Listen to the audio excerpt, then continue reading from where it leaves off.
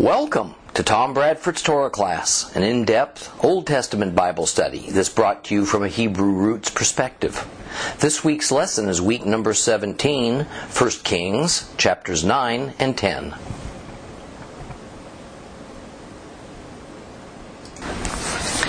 Well, we moved into 1 Kings, chapter 9, last week.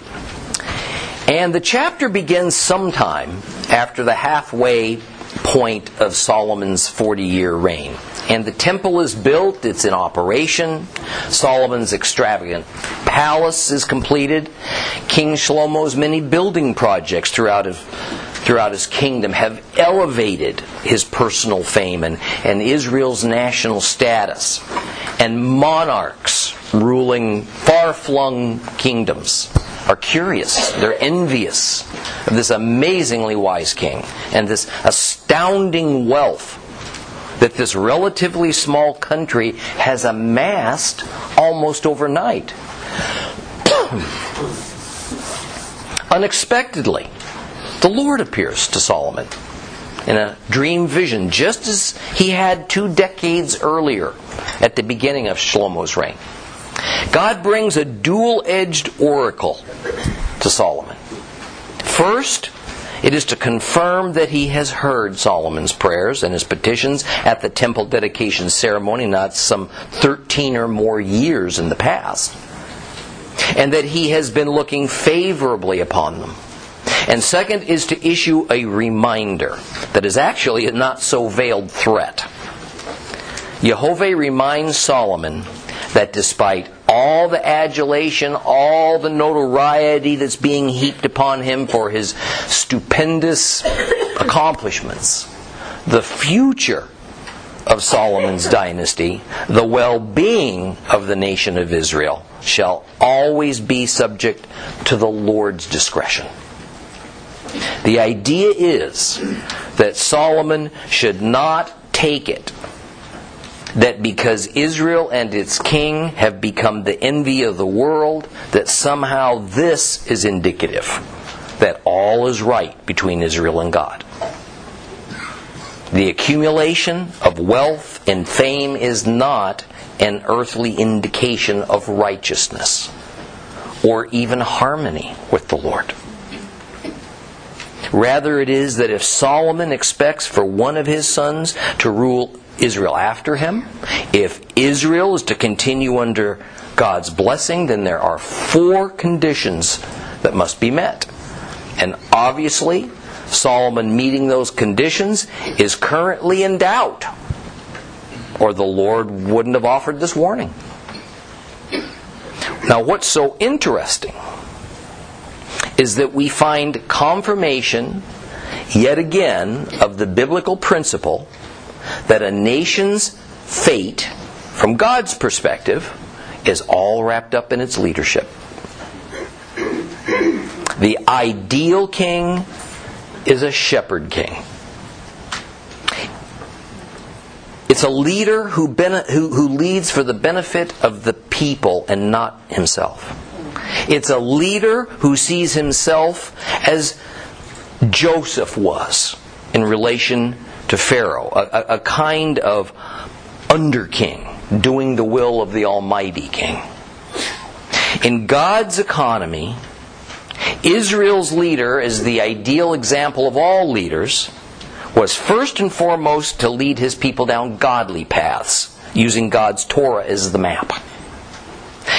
Like a shepherd, it's not a matter of asking the sheep where they want to go and taking them there.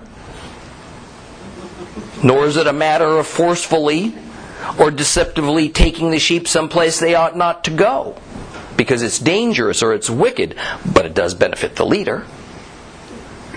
Thus, the leader is responsible for the people as a congregation. And he or she also represents the spiritual condition of the people on a national basis before the Lord. This is an immutable God principle.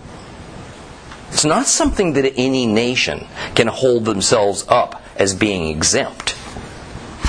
Thus, Israel's fate is squarely on Solomon's royal shoulders, because the Lord has put it there.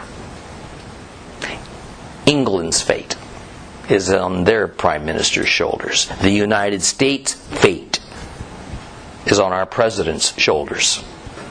And each represents the spiritual condition of the nation they govern before God. And so on, it's been throughout the world in all times and in all eras. And thus, the Lord lays out these 4 conditions that Solomon must follow. Otherwise, the consequences will be what we're going to read in chapter 9, verses 6 through 9. So open your Bibles to 1 Kings chapter 9. We're going to reread just these 4 verses.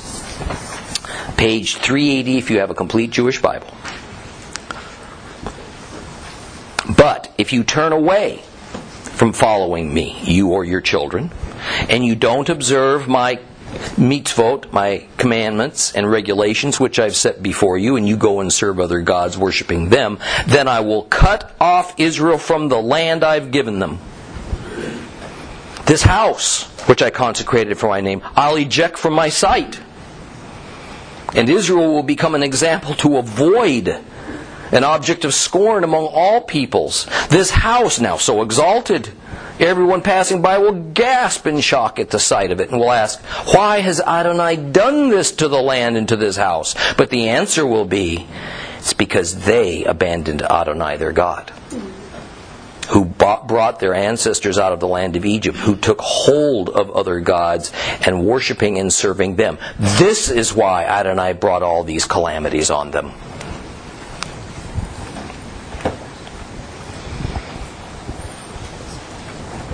Notice that there's 2 main consequences for not meeting these 4 conditions. God will abandon the temple, and God will eject Israel from the land. Now, several of the ancient sages have interpreted verse 6, where it says, but if you turn away from me, you or your children, as meaning King Solomon or the people of Israel. That is, your children are meaning the citizens of Israel. So the idea is that even if the king is righteous, if the people behave wickedly, then these curses of God come upon the nation. That interpretation is terribly flawed, all right, and without merit. And it only serves the rabbinical agenda to prove that Solomon, as was his father David, a 100% righteous man, all right, despite what we might read about them in the Scriptures. And thus, when Israel is divinely punished, supposedly it has nothing to do with the actions of any of David's descendants, but rather it's a rebellion of the people.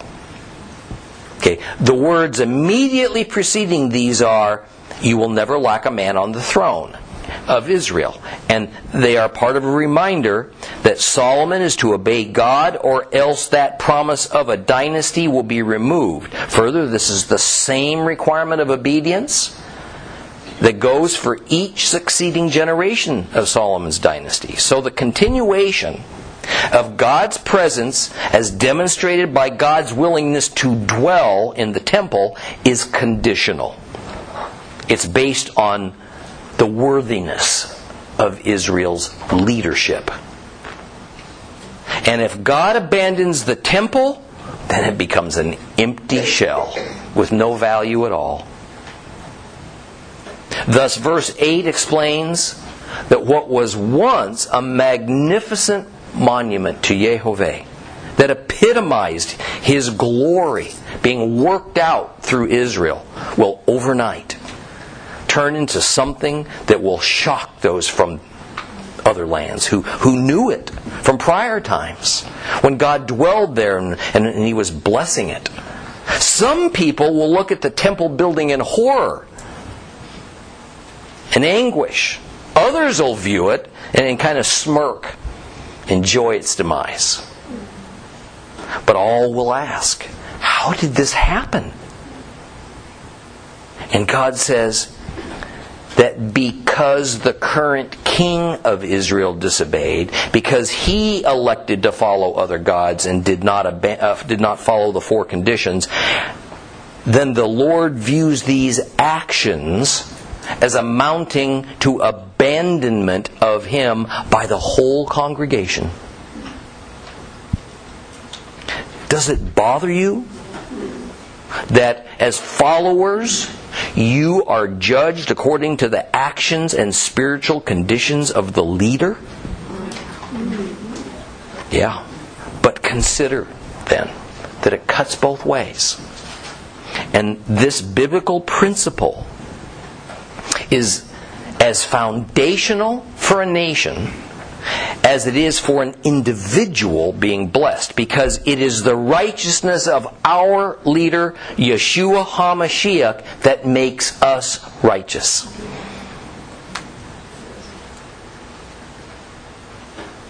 Makes us eligible for God's blessing. As members of God's kingdom, with our King being God Himself, then we will be judged follower by follower according to His deeds and perfection. Let's read some more of chapter 9.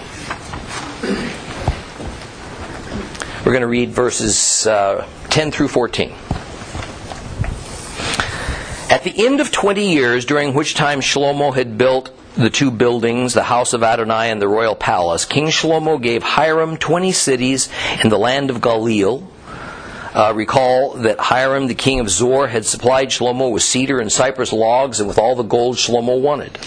And Hiram came over from Zor to see the cities Shlomo had given him, but he wasn't satisfied with them. And he said, "What kind of cities are these which you have given me, my brother?" So they have been called the land of Kabul, good for nothing, till this day. Hiram had sent the king 4 tons of gold. Well, Solomon has made a bad turn.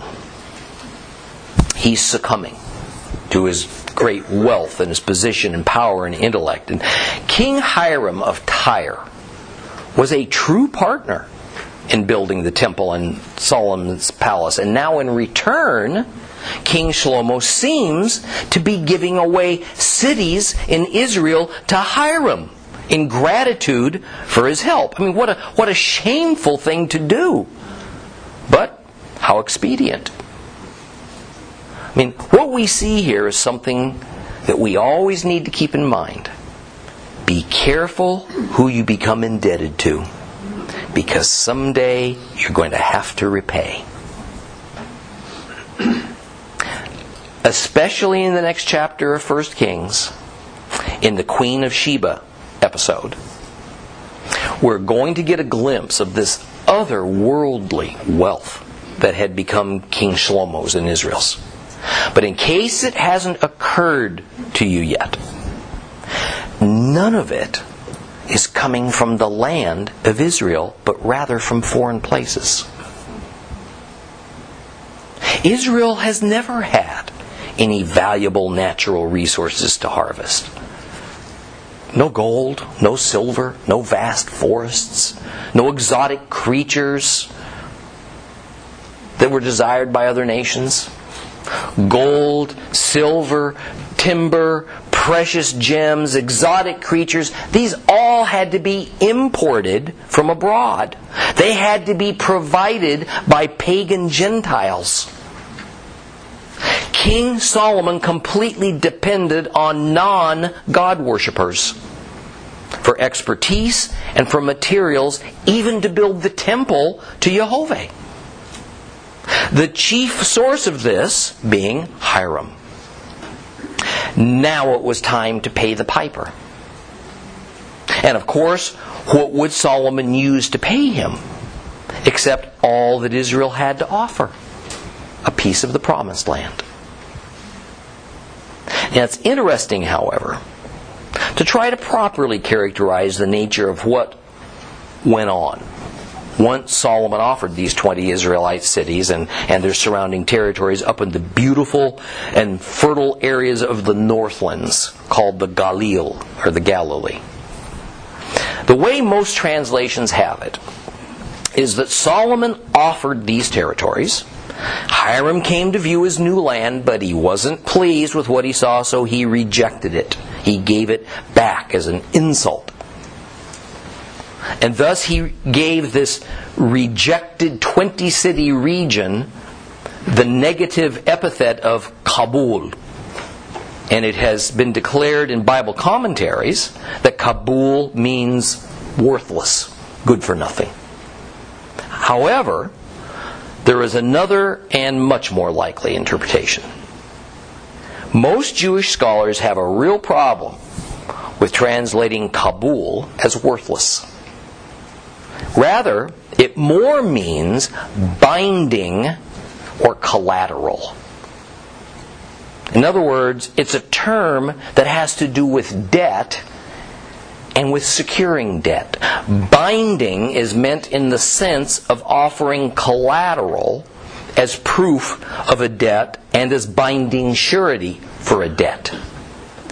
This makes far more sense for the context of the passage. Thus, what we have here is that Solomon didn't give these cities away to King Hiram per se, but he did offer them as a debt guarantee for the enormous national debt he had piled upon Israel, for the immense sums of gold and valuable and rare timber and skilled labor that he had obtained from Hiram. See, Hiram was a friend. He was an ally of Israel. But he wasn't naive or simple. He, of course, held his own national interest above Israel's. So he would loan the modern equivalent of scores of millions of dollars to King Shlomo, but not without some concrete assurances that his nation would be repaid. Thus, these 20 cities of northern Israel were essentially the collateral for the loan that would have been Hiram's by default if Israel failed to repay the debt. And by the way, notice that King Solomon, who was a member of the southern Israelite tribe of Judah, didn't blink at offering Hiram some northern tribal territories as collateral for his projects, but of course nothing in Judah was put in jeopardy. See, Hiram now went to see these 20 cities. He found them as insufficient collateral, and so he rejected them as such. Now, when we think of the enormous amount of gold, here it's said to be 4 tons that Hiram loaned to Solomon, plus the vast quantities of material and labor, then Hiram must have had high expectations for the value of this region up in the Galil. Obviously, the region failed to meet his expectations. Thus, the region became known as what it was: Kabul, collateral. That certainly would have been a degrading name as far as its residents were concerned. Hiram had already given Solomon the bulk of the labor and its materials, so it was too late to break the deal, which he probably wouldn't have done anyway. But in the end, Solomon can't really be regarded as any less guilty for putting at risk part of God's kingdom as surety for a loan from a pagan than for simply exchanging the land for payment of the loan, because if Solomon had defaulted, the result would have been identical, would have been the same. And yet, there is a caveat for all of this that might help to explain Solomon's attitude about these cities and not being very concerned about what became of them. And we find that in 2 Chronicles. In 2 Chronicles 8, 1 and 2, it says this. Don't turn there. At the end of 20 years, during which time Shlomo had built the house of Adonai in his own palace, Shlomo built up the cities which Hiram had given to Shlomo and had the people of Israel live there. See, in this passage, by the way, Hiram is called Huram, which is just a typical issue, by the way, in ancient Hebrew of trying to determine the vowel signs. Anyway, apparently the idea is that these 20 cities were indeed Israelite territory, but they were occupied by non-Israelites, probably Canaanites, on a peaceful basis, no doubt. These residents had given their allegiance to Shlomo. And we read that on a number of occasions, Solomon used the resources of non-Hebrews living in Israel for his own profit, because the Hebrew majority wouldn't have protested that approach.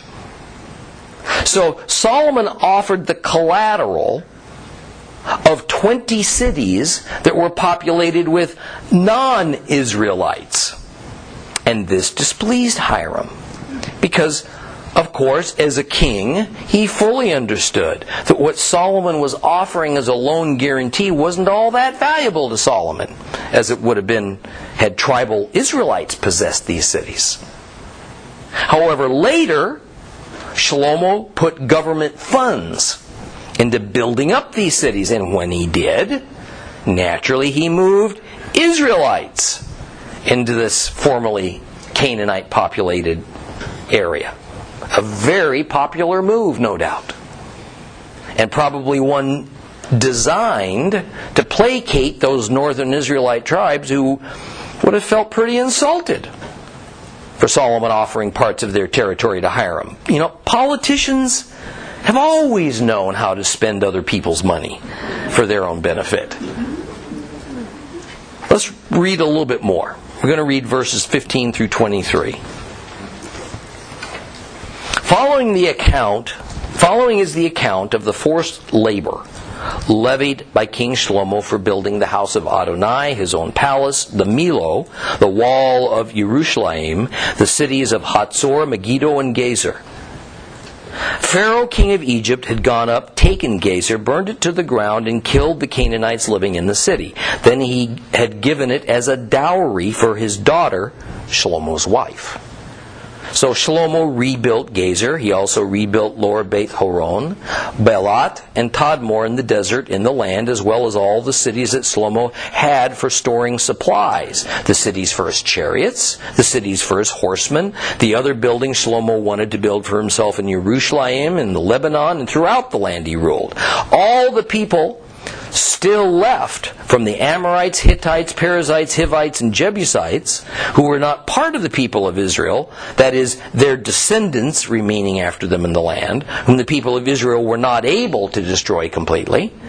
From them Shlomo levied his forced laborers, as it is to this day. But Shlomo did not raise any of his forced labor from the people of Israel. Rather, they were the soldiers, his servants, administrators, commanders, the officials in charge of his chariots and horsemen. There were 550 chief officers over Shlomo's work in charge of the workers.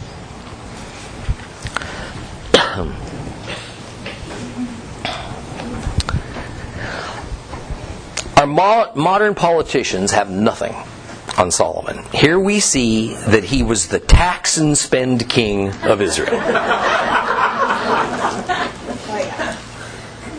But thankfully in our time, the tax is money. What we see in these passages is that the levy that Shlomo put upon his people was primarily forced labor. And we get a list of the major projects that this conscripted labor force was used for, and besides the temple and Solomon's personal palace are listed the Milo, the wall of Jerusalem, the cities of Hatzor, Megiddo, and Gezer. And we're going to begin to run across these places and names regularly from here forward. And some play a significant role in end times matters, by the way. So let's take a few minutes to familiarize ourselves with them. Now, Milo literally means earthen rampart.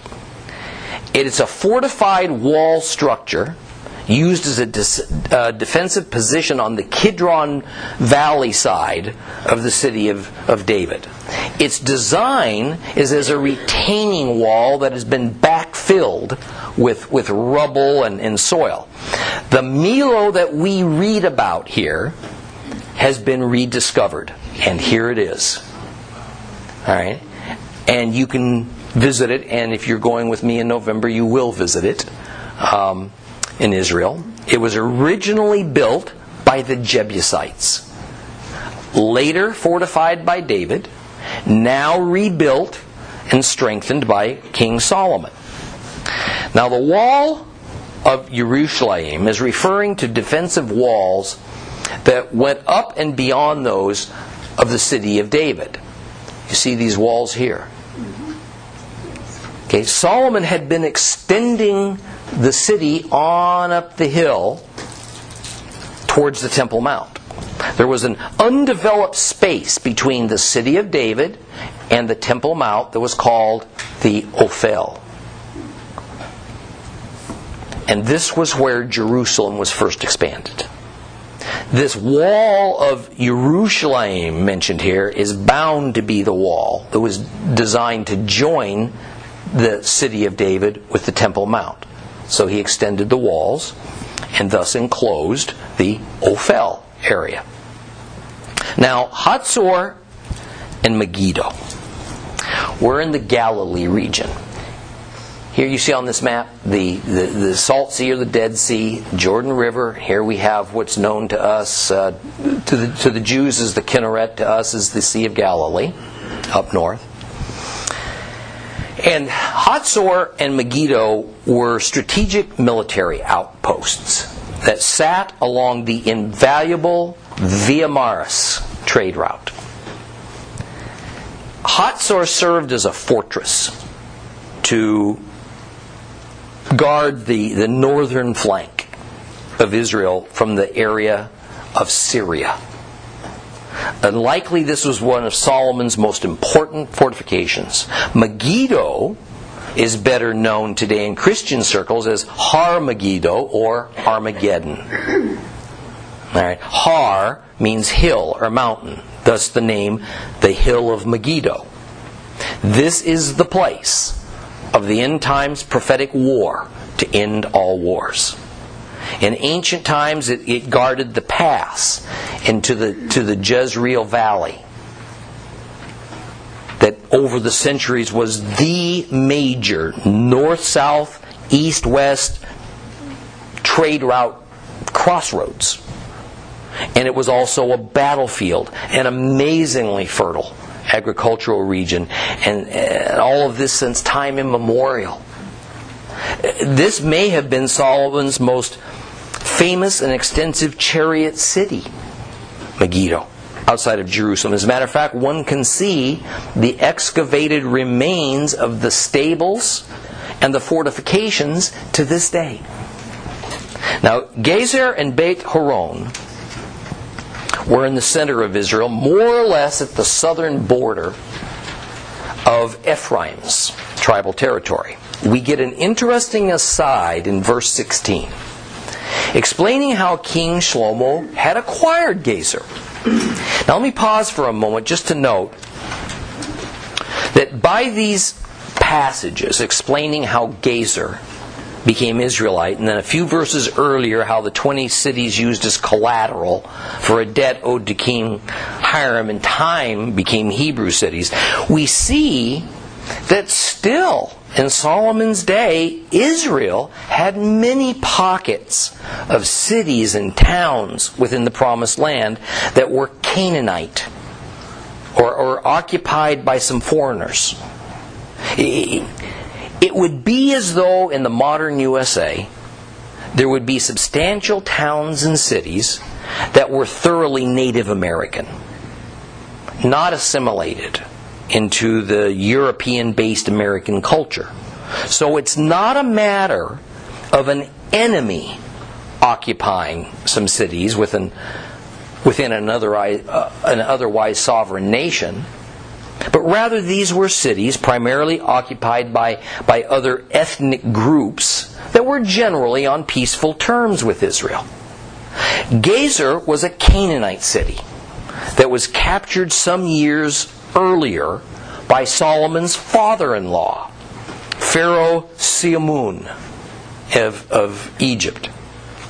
He had destroyed the city by fire. But then he gave the remains of this city to his daughter as a wedding present for her marriage to Solomon. The bottom line here is that the marriage of the Pharaoh's daughter to to Solomon, plus the giving of the defeated but destroyed Canaanite city of Gezer to Solomon, created a strong and friendly political alliance between Israel and Egypt. Gezer was in a strategically valuable location. And as soon as he could, Solomon moved Hebrews into the city. And he used government funds to rebuild it. It was strategic because it controlled a particular section of the Via Maris trade route. All right, and it was about 700 feet above sea level, so you could see miles in every direction. Now, interestingly, again to demonstrate the geopolitical reality of the Israelites' time in the Promised Land, we see in Joshua 10 that centuries earlier, Joshua actually captured Gezer, killing the king, but then the Philistines gained control of it. It was even assigned the important status as being a Levitical city in Joshua 21. Apparently the Philistines eventually lost control to some Canaanites. Then the Canaanites lost control to Egypt. And now Egypt gave control to Solomon as a political gift of friendship. So this acquisition of land and territory was uneven. And often the same piece of land changed hands regularly for any number of reasons. Egypt's interest in Gezer was economic. And it had to do with the Via Maris trade route. Gezer became another of Solomon's chariot cities. And each of these chariot cities was also where Israel's tax collectors had offices to extract a levy from the many trade caravans that passed through it. Now we also find a fleeting mention of Solomon building buildings in Lebanon. So we can see just how far north his influence extended. But starting in verse 20, we get a listing of the various ethnic groups that still lived within the Israelite tribal territories in peace with Israel and under Solomon's rule. And it was from those various groups that Solomon conscripted the labor for his many projects. Now verse 22 makes it clear that Solomon did not use Hebrews as forced laborers. Now this, of course, was a political consideration. Instead, in a kind of role reversal for how it was for Israel in Egypt, the Israelites were the foremen and the taskmasters over the foreign labor pool. And national Israelites also formed the loyal government administrators, the military commanders, other officials working for Shlomo. Now, let me also be clear that while this was forced labor, the laborers were not slaves. It was no different than the taxes we all pay to our government, which is also forced, so to speak. That is, we don't pay by choice, but by dictate of our government. We're not at all slaves, but the law compels us to give or be prosecuted. It was that way in Israel under Solomon, except the taxes amounted to labor and not money. Let's move on. We'll finish up chapter 9. Starting at verse 24. Pharaoh's daughter came up from the city of David to her house, which Shlomo had built for her, and after that he built the Millo. 3 times a year, Shlomo offered burnt offerings and peace offerings on the altar, which he had built for Adonai, offering incense with them on the altar before Adonai. So he finished the house.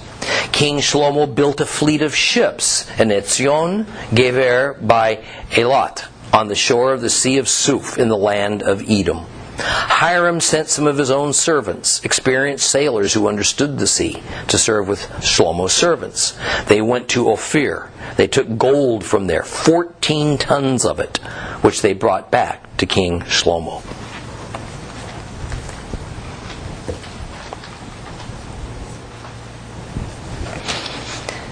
Hebrew tradition better explains why this verse about Solomon's wife and her move from the city of David to the palace was even included. It was that when Solomon married, he gave her a place to live in the city of David. But as soon as he could build a palace outside the city of David, he then moved her into it. See, David has used the area of the Millo as a place for the many pilgrims who came to Jerusalem to meet and to congregate. It was intentionally arranged as an area for an open public courtyard. But Solomon confiscated that area, and he built private quarters upon it for his wife's servants, thus eliminating its use for the common pilgrims. Thus we get the words that only after Pharaoh's daughter was moved into her new quarters did the Millo refurbishment occur that entirely changed the character from a public meeting place to private quarters for the king's servants. Verse 25 seems straightforward enough until we consider what's being implied. First, the mention of Solomon officiating over sacrifices 3 times per year is referring to the 3 Torah-ordained Chag, or pilgrimage, biblical feasts of Matzah, Shavuot, and Sukkot. What makes this troubling is that we have Solomon offering the sacrifices at the altar. And that was, by Torah law, supposed to be a task only for the priest to perform. This is just one of the many indulgences that Solomon took upon himself. It was seriously wrong and sinful. And it shows Solomon's rapid descent into self-importance and into a sense that he was authorized to manipulate or change God's laws at his whim. Now, to end this chapter, we get a most interesting few words about Solomon building a fleet of ships. Now, this took place on the finger of the Red Sea called the Gulf of Aqaba. The building of the ships and their home port was near the city of Eilat. Ancient Eilat was really more on the eastern side of the Gulf of Aqaba and what is modern-day Jordan.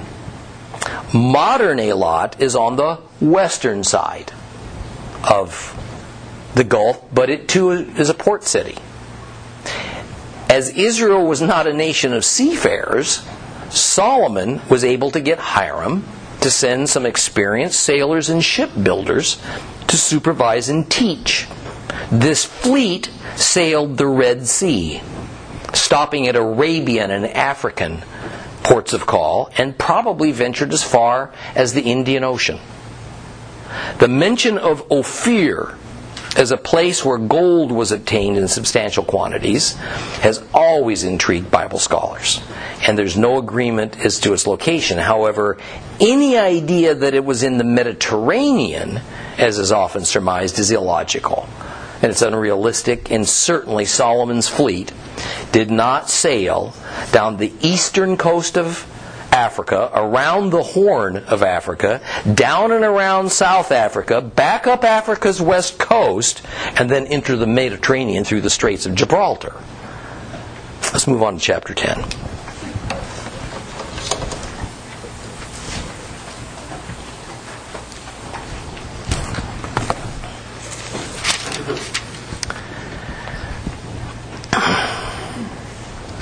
When the queen of Sheba heard what was being said about Shlomo, because of the name of Adonai, she came to test him with difficult questions. She arrived in Jerusalem accompanied by a very great retinue, including camels bearing spices and gold in great abundance and precious stones. And when she appeared before Shlomo, she spoke with him about everything on her heart. Shlomo answered all of her questions. Nothing was hidden from the king that he couldn't explain to her. And after the king of Sheba had seen all of Shlomo's wisdom, the palace he had built, the food at his table, the manner of seating his officials, the manner in which his staff served him, how they were dressed, his personal servants, his burnt offering which he offered in the house of Adonai, it left her breathless. She said to the king, "What I heard in my own country about your deeds and wisdom is true. But I couldn't believe the report until I came and saw it for myself. Actually, they didn't tell me the half of it. Your wisdom and prosperity surpass the reports I heard. How happy your people must be. How happy the servants of yours who are always here attending you and get to hear your wisdom. Blessed be Adonai your God, who took pleasure in you to put you on the throne of Israel. Because of Adonai's eternal love for Israel, he has made you king to administer judgment and justice fairly." And then she gave the king 4 tons of gold, a huge amount of spices, precious stones. Never again did there arrive such an abundance of spices as those the queen of Sheba gave to King Shlomo. Hiram's fleet, which had brought gold from Ophir, now brought in from Ophir a large quantity of sandalwood and precious stones. The king used the sandalwood to make columns for the house of Adonai and for the royal palace, and also lyres and lutes for the singers. No sandalwood like it has come or has been seen to this day. King Shlomo gave the queen of Sheba everything she wanted, whatever she asked, in addition to the presents he gave her on his own initiative. After this, she returned and went back to her own country, she and her servants. The weight of the gold Shlomo received annually came to 22 tons of gold, besides that which came from sales taxes, customs duties, assessments collected by all the kings of the mixed peoples and by the district governors. King Shlomo made 200 large shields of hammered gold. 15 pounds of gold went into one shield. He made 300 more shields of hammered gold with 3 3/4 pounds going into one shield. The king put these in the house of the Lebanon forest. The king also made a large throne of ivory, overlaid it with the finest gold. The throne had 6 steps, a back with a rounded top, arms on either side of the seat, 2 lions standing beside the arms, and 12 more lions standing on each side of the 6 steps. Nothing like it had ever been made in any kingdom. All King Shlomo's drinking vessels were of gold. All the utensils in the house of the Lebanon forest were of pure gold. None was of silver, for in Shlomo's time it was regarded as having little value. The king had a fleet of large Tarshish ships, along with Hiram's fleet. Once every 3 years, the Tarshish fleet came in, bringing gold, silver, ivory, apes, peacocks. So King Shlomo surpassed all the kings of the earth in both wealth and wisdom. All the earth sought to have an audience with Shlomo in order to hear his wisdom, which God had put in his heart. Each one brought his present: articles of silver, articles of gold, clothing, armor, spices, horses, mules. This continued year after year. Shlomo amassed chariots and horsemen. He had 1,400 chariots, 12,000 horsemen. He assigned them to the chariot cities and to the king in Jerusalem. The king made silver in Jerusalem as common as stones, and he made cedars as abundant as sycamore fig trees are in the Shephelah. Shlomo's horses had been brought from Egypt and from Keveh, with the king's agents having brought them from the dealers in Keveh at the going price. A chariot from Egypt cost 15 pounds of silver shekels, a horse 3 3/4 pounds of shekels. All the kings of the Hittites and the kings of Aram purchased them at these prices through Shlomo's agents.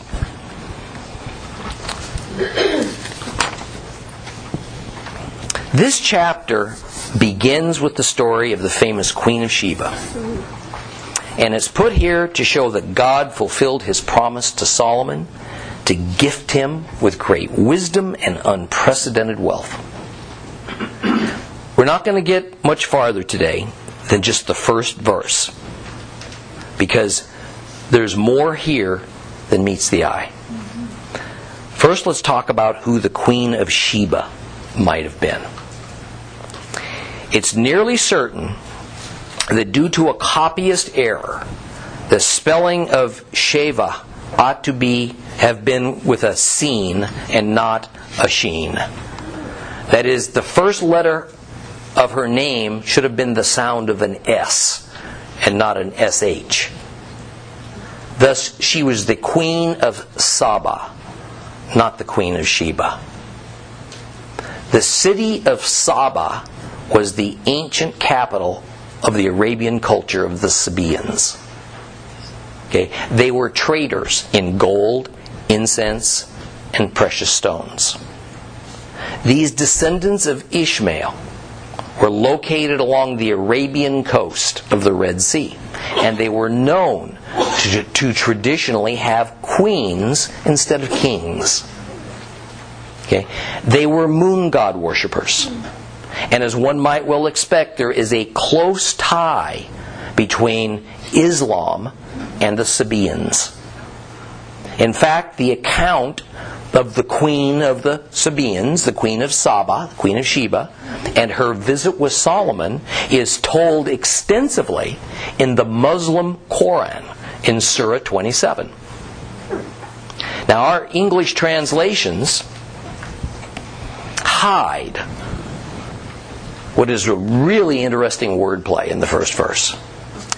Where the English says that the queen of Sheba heard what was being said about Shlomo because of the name of Yehovah, the Hebrew says this: the queen of Sheba Shema what was being Shama of Shlomo because of the Shem of Yehovah.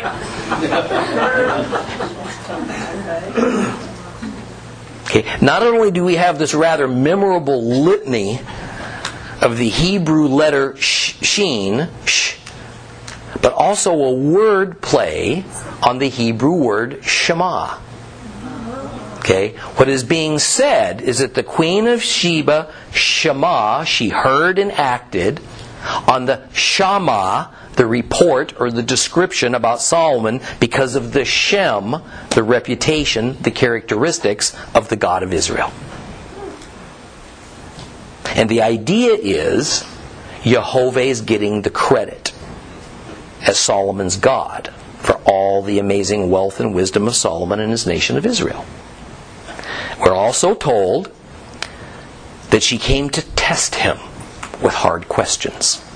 In Hebrew, she came to Nasa Shlomo with Kedot. Nasa means to test or to prove. Kedot means riddles. Okay, so quite literally, we'll talk about this more next week. Quite literally, the queen of Sheba came all the way to meet Solomon and test to see if his wisdom was as stupefying as she had heard by giving him riddles to solve. Okay, that's all for this week.